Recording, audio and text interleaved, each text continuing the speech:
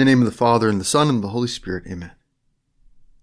My Lord and my God, I firmly believe that you are here, that you see me, and that you hear me.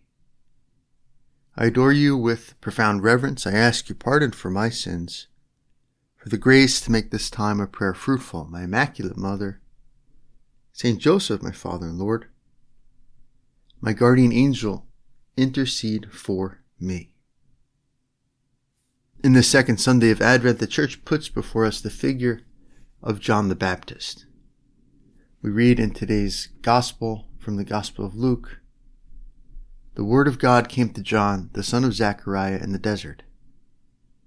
John went throughout the whole region of the Jordan, proclaiming a baptism of repentance for the forgiveness of sins." As we know, Lord, Advent is a penitential season, a season in which we look to fight against our sinfulness, to recognize the different ways in which we sin, and fight to make up for it and to overcome it.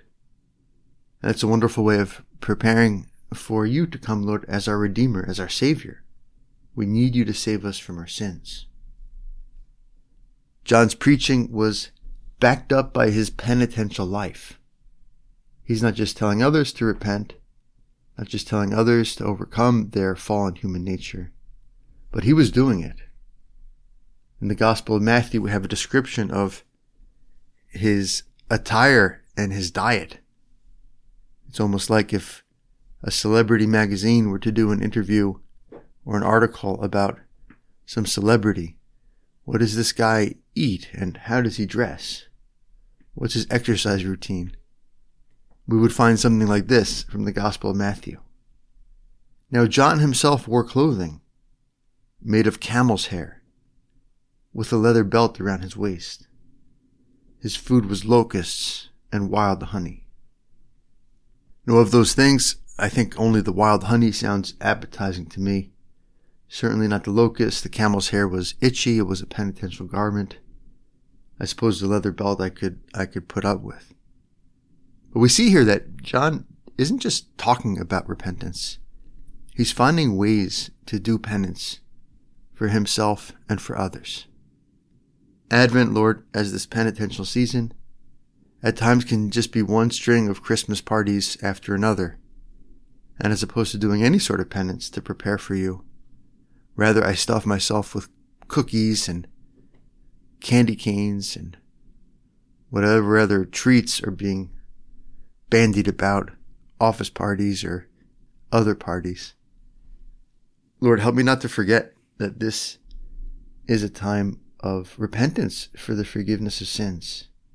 The more I find some little self-denial, some little way of mortifying myself, the more I prepare myself well for the coming of my Redeemer, for the coming of my Savior. John went throughout the whole region of the Jordan, proclaiming a baptism of repentance for the forgiveness of sins, as it is written in the book of the words of the prophet Isaiah. A voice of one crying out in the desert, "Prepare the way of the Lord, make straight his paths. Every valley shall be filled, and every mountain and hill shall be made low. The winding road shall be made straight, and the rough ways made smooth, and all flesh shall see the salvation of God." Lord, in John's description of the difference you're going to make in my life, the difference you're going to make in the world, we find powerful images of change, powerful images of a kind of radical transformation. Every valley shall be filled, and every mountain and hill shall be made low. The winding roads shall be made straight, and the rough ways made smooth, and all flesh shall see the salvation of God. Imagine experiencing this, that you go for some hike to your favorite mountain and you get there and it's gone. There's no mountain there. What a shock. What a tremendous change. Something drastic must have happened there, that a mountain or a hill be made low. Or you go to some valley or some gorge and it's not there anymore. It's just a tranquil plain. Some rolling hills in place of that steep valley or that ravine. tremendous images of change of God's power. And of course, Scripture always has a spiritual and moral sense. That these changes that John the Baptist describes, these ecological, cosmological changes, are changes that our Lord wants to bring about in your soul, in my soul. Hills made low, valleys filled, winding roads made straight. But I have to believe this is possible. In order, Lord, to have you work miracles in my soul, I have to believe it's possible, and I have to want it. I have to be on board. There's a book that's been popular in recent years. It's called Mindset by a psychologist, or maybe she's a psychiatrist, one of those, lady named Carol Dweck.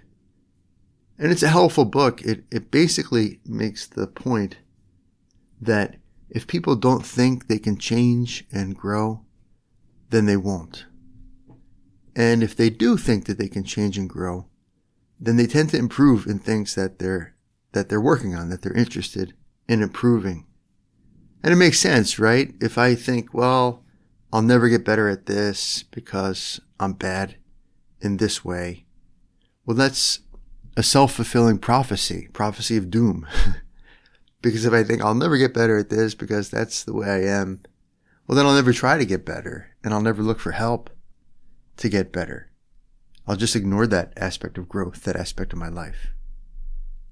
Whereas if I think, well, I might not be good at this now, I might not be great at this particular aspect of life or this particular skill, but I think with practice and with some wisdom and some help from others, sure, I can make progress. And that second attitude, the belief in our ability to improve, actually leads to improvement, because we'll work on things and we'll look for ways to get better, and we'll look for the help that we need. St. Josemaria makes a similar point in the Way. He says, don't say, that's just the way I am. That's my character. It's your lack of character. Esto vir, be a man. Be a man, be a woman, and men and women, human beings, are capable of improvement. Lord, especially with your help. And the danger, Lord, of self-limiting beliefs is that implicitly they're also God-limiting beliefs. If I say and really believe that I can't improve in some virtue, or I can't make any progress in overcoming some vice, I'm also saying that I don't really think that God can help me with this problem. I really don't think that God can help me grow in this or that way. Right? If I can't improve, then implicitly we're saying I can't be improved, right? And no one can help me. And so those self-limiting beliefs, right? I'm just this way, this will never get better, end up being God-limiting beliefs. God counts on our trust in His power to help us. In order to help us, God counts on our faith in His power and our own desires to change. And so we have to look out for those self-limiting beliefs, the idea that, no, this hill can never be lowered, or this valley will never be filled, or this crooked path will never be made straight. As the angel Gabriel told Our Lady, right, with God, all things are possible. All things are possible with God.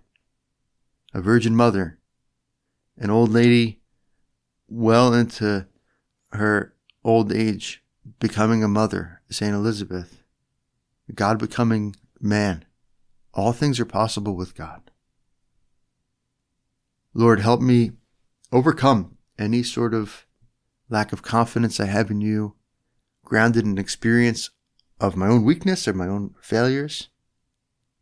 Lord, help me to overcome any self-limiting beliefs that are also perhaps God-limiting beliefs that handcuff you. We see an example of this in the Gospel of Matthew, where Jesus goes to Nazareth and they don't believe in Him because they know Him so well. And the Gospel says, and He did not perform many miracles there because of their unbelief. So there's something about belief that unlocks God's power, unlocks miracles. Not just physical miracles, but perhaps more importantly, in our case, spiritual and moral miracles. Improving some relationship that we thought was beyond repair. Overcoming some vice or addiction that we thought we would never get traction on. Building some habit that we thought was beyond our natural capacity. Learning how to pray better after years of scuffling along and half-heartedly trying to pray.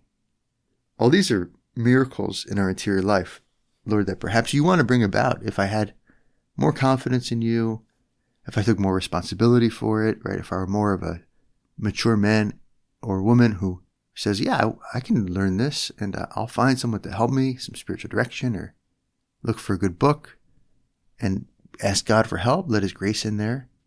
Between his grace and some knowledge and my goodwill and my persistent effort, I can make progress.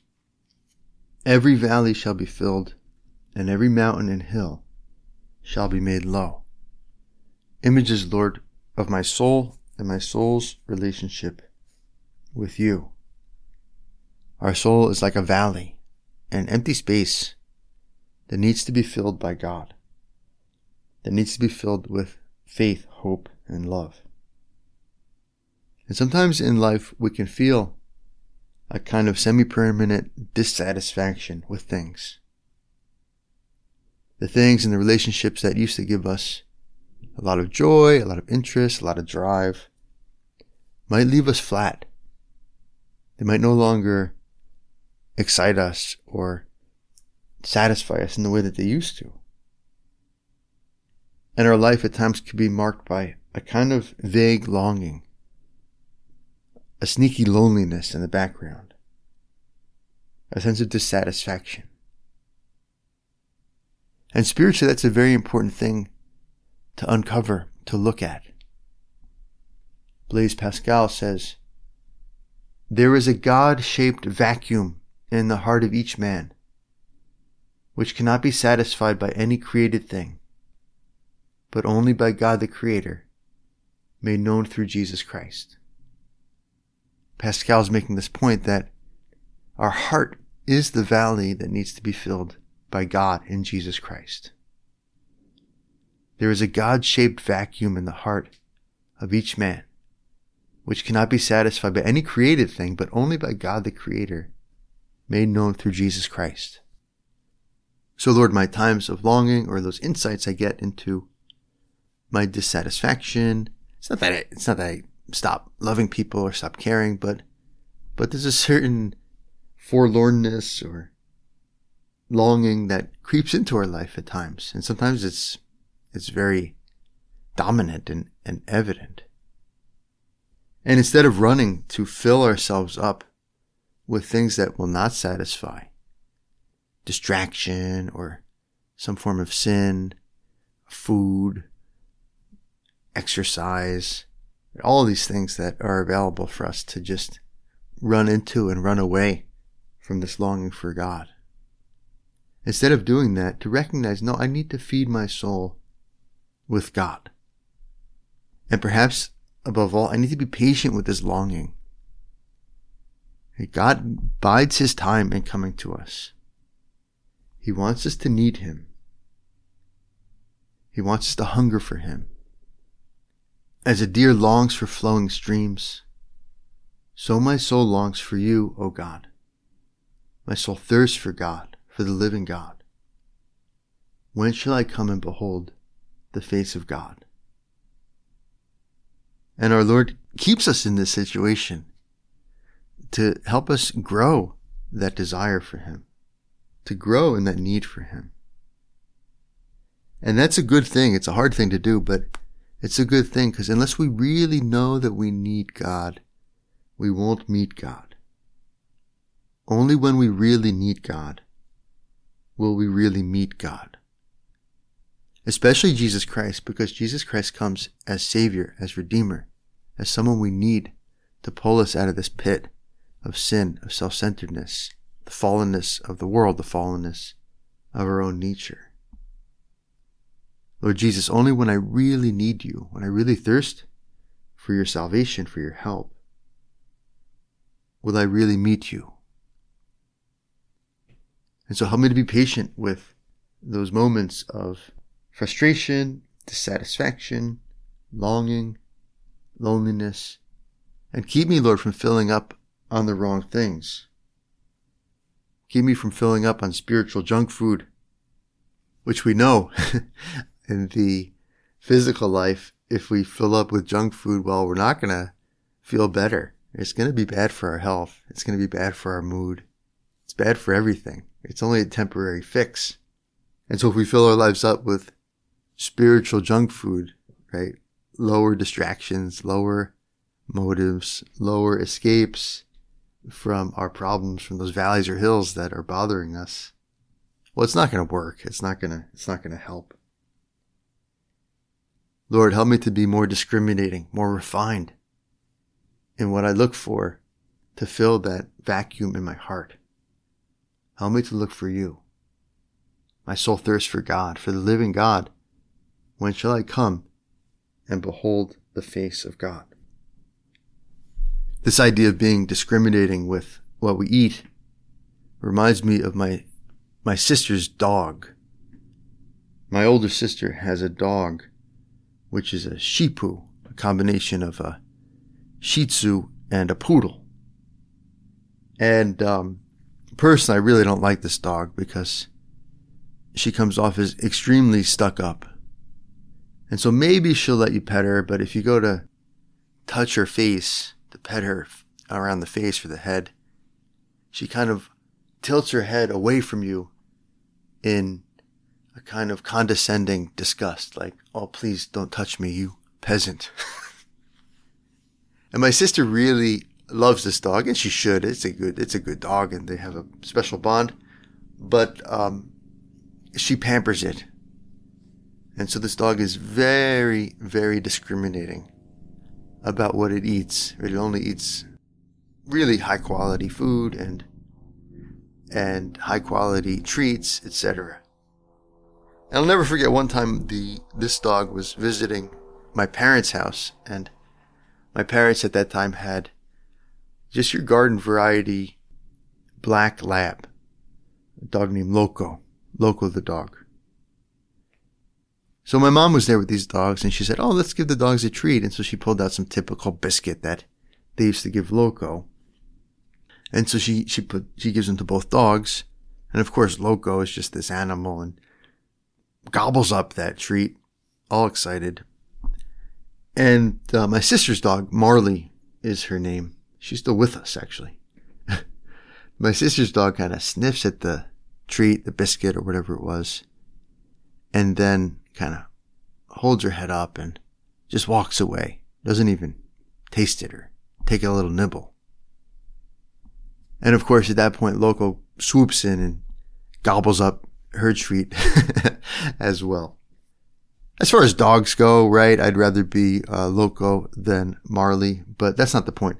The point is that in our soul, we need to be a little bit more like that Shih-Tzu, right? That discriminating, refined dog that really has no time for cheap snacks, right? Has no time for stuff that isn't the best.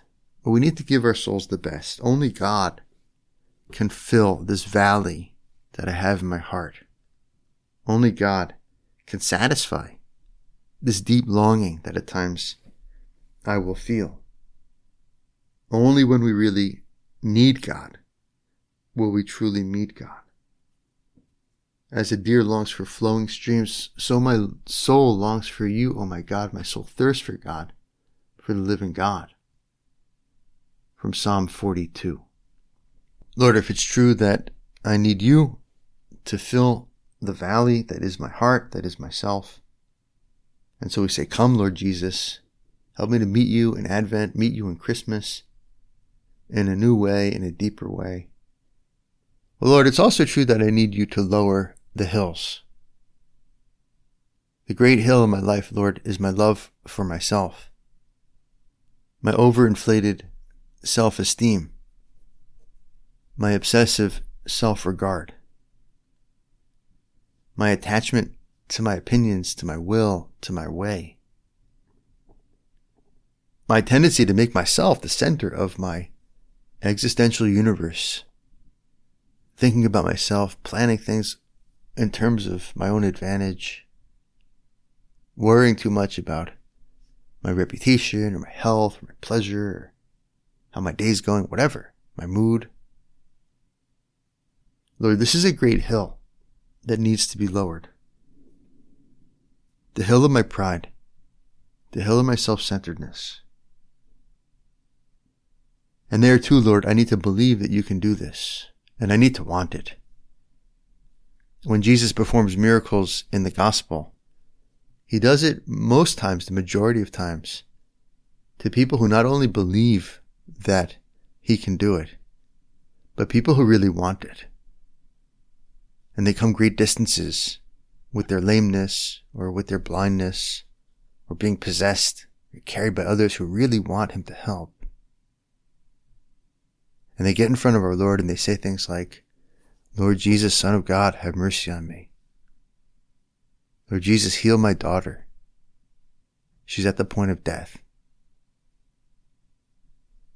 They come to him and they express not just their faith that he can do something, but their desire. And at times, Lord, I don't have this desire to be humble, to help you raise that hill of my self-esteem, of my self-reliance, so that perhaps I can realize that, there's a valley under that hill, and it needs to be filled by God.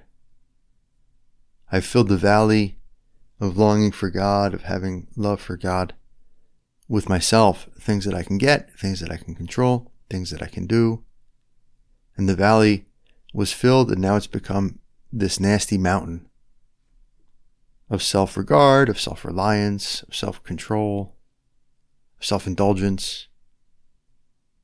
And so before I can become a valley that our Lord fills with himself, or before I can uncover the valley that's always there to be filled by God, perhaps first I need to remove the hill, right? The hill of the illusion of having a life that's runs without God, that runs on human motives, that runs around basically pride. But like those people in the gospel, Lord, I have to want this. I have to recognize it. I have to ask for it and believe not just that you can do it, that you can help me overcome my pride, to be truly humble, truly dependent on you, but I have to also want it, right? I want it badly, to travel, to come to our Lord and present him with my case. A voice of one crying out in the desert, prepare the way of the Lord, make straight his paths. Every valley shall be filled, and every mountain and hill shall be made low. The winding road shall be made straight, and the rough ways made smooth, and all flesh shall see the salvation of God. Say to my soul, I am your salvation. Incredible line from the Psalms. Speaking directly to God. Say to my soul, I am your salvation. Tell me that you love me. Tell me that you save me. Lord, help me to want this salvation. Lord, help me to need this salvation.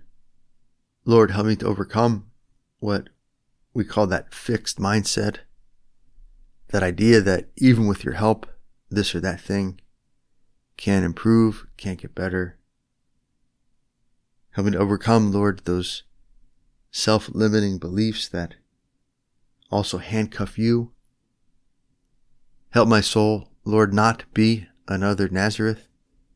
Help my soul, my life, not be a place where you can't perform any great works, any miracles, because of my lack of belief. Or perhaps instead because of my lack of desire, that I don't come to you needy. Help me to need you, Lord, so that I can truly meet you. And to look for points of conversion, whether they're valleys or they're hills. What are the things in my life that I really need to work on? What are the bigger obstacles to loving the people in my life, to serving the people in my life? What are the bigger obstacles to my prayer life? Where's the virtue or the attitude that I really think that I'm incapable of? Those are the ones I think at times, those are the ones to just tackle head on. I'm going to work on the hardest thing in my life in a really positive way, with faith in God and with a sense that, this might take time, but I'm going to keep at it. Keep finding ways to improve, little things, little resolutions to make that might help this situation or help that relationship. And to do it all with this confidence in God, that He can fill valleys and He can lower mountains. We go to Our Lady in these weeks of Advent. It's so easy to turn our mind and our heart to her, especially in these days of the Novena of the Immaculate Conception before December 8th. It's so easy for us to turn our eyes to her. And what was she? Well, she was a valley that let herself be filled by God. The Lord has regarded the lowliness of His handmaid, as she describes herself. In her humility, she creates a space for God. She becomes a vessel for God.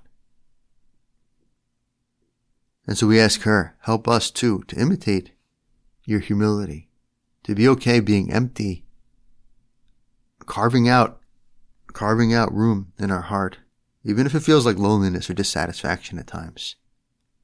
Carving out room in our heart so that God can fill it. Our Lady, our Mother, Mother of the Unborn, Lord Jesus Christ, pray for us. I thank you, my God, for the good resolutions, affections, and inspirations which you have communicated to me in this meditation. I ask your help to put them into effect, my Immaculate Mother. Saint Joseph, my Father and Lord, my guardian angel, intercede for me.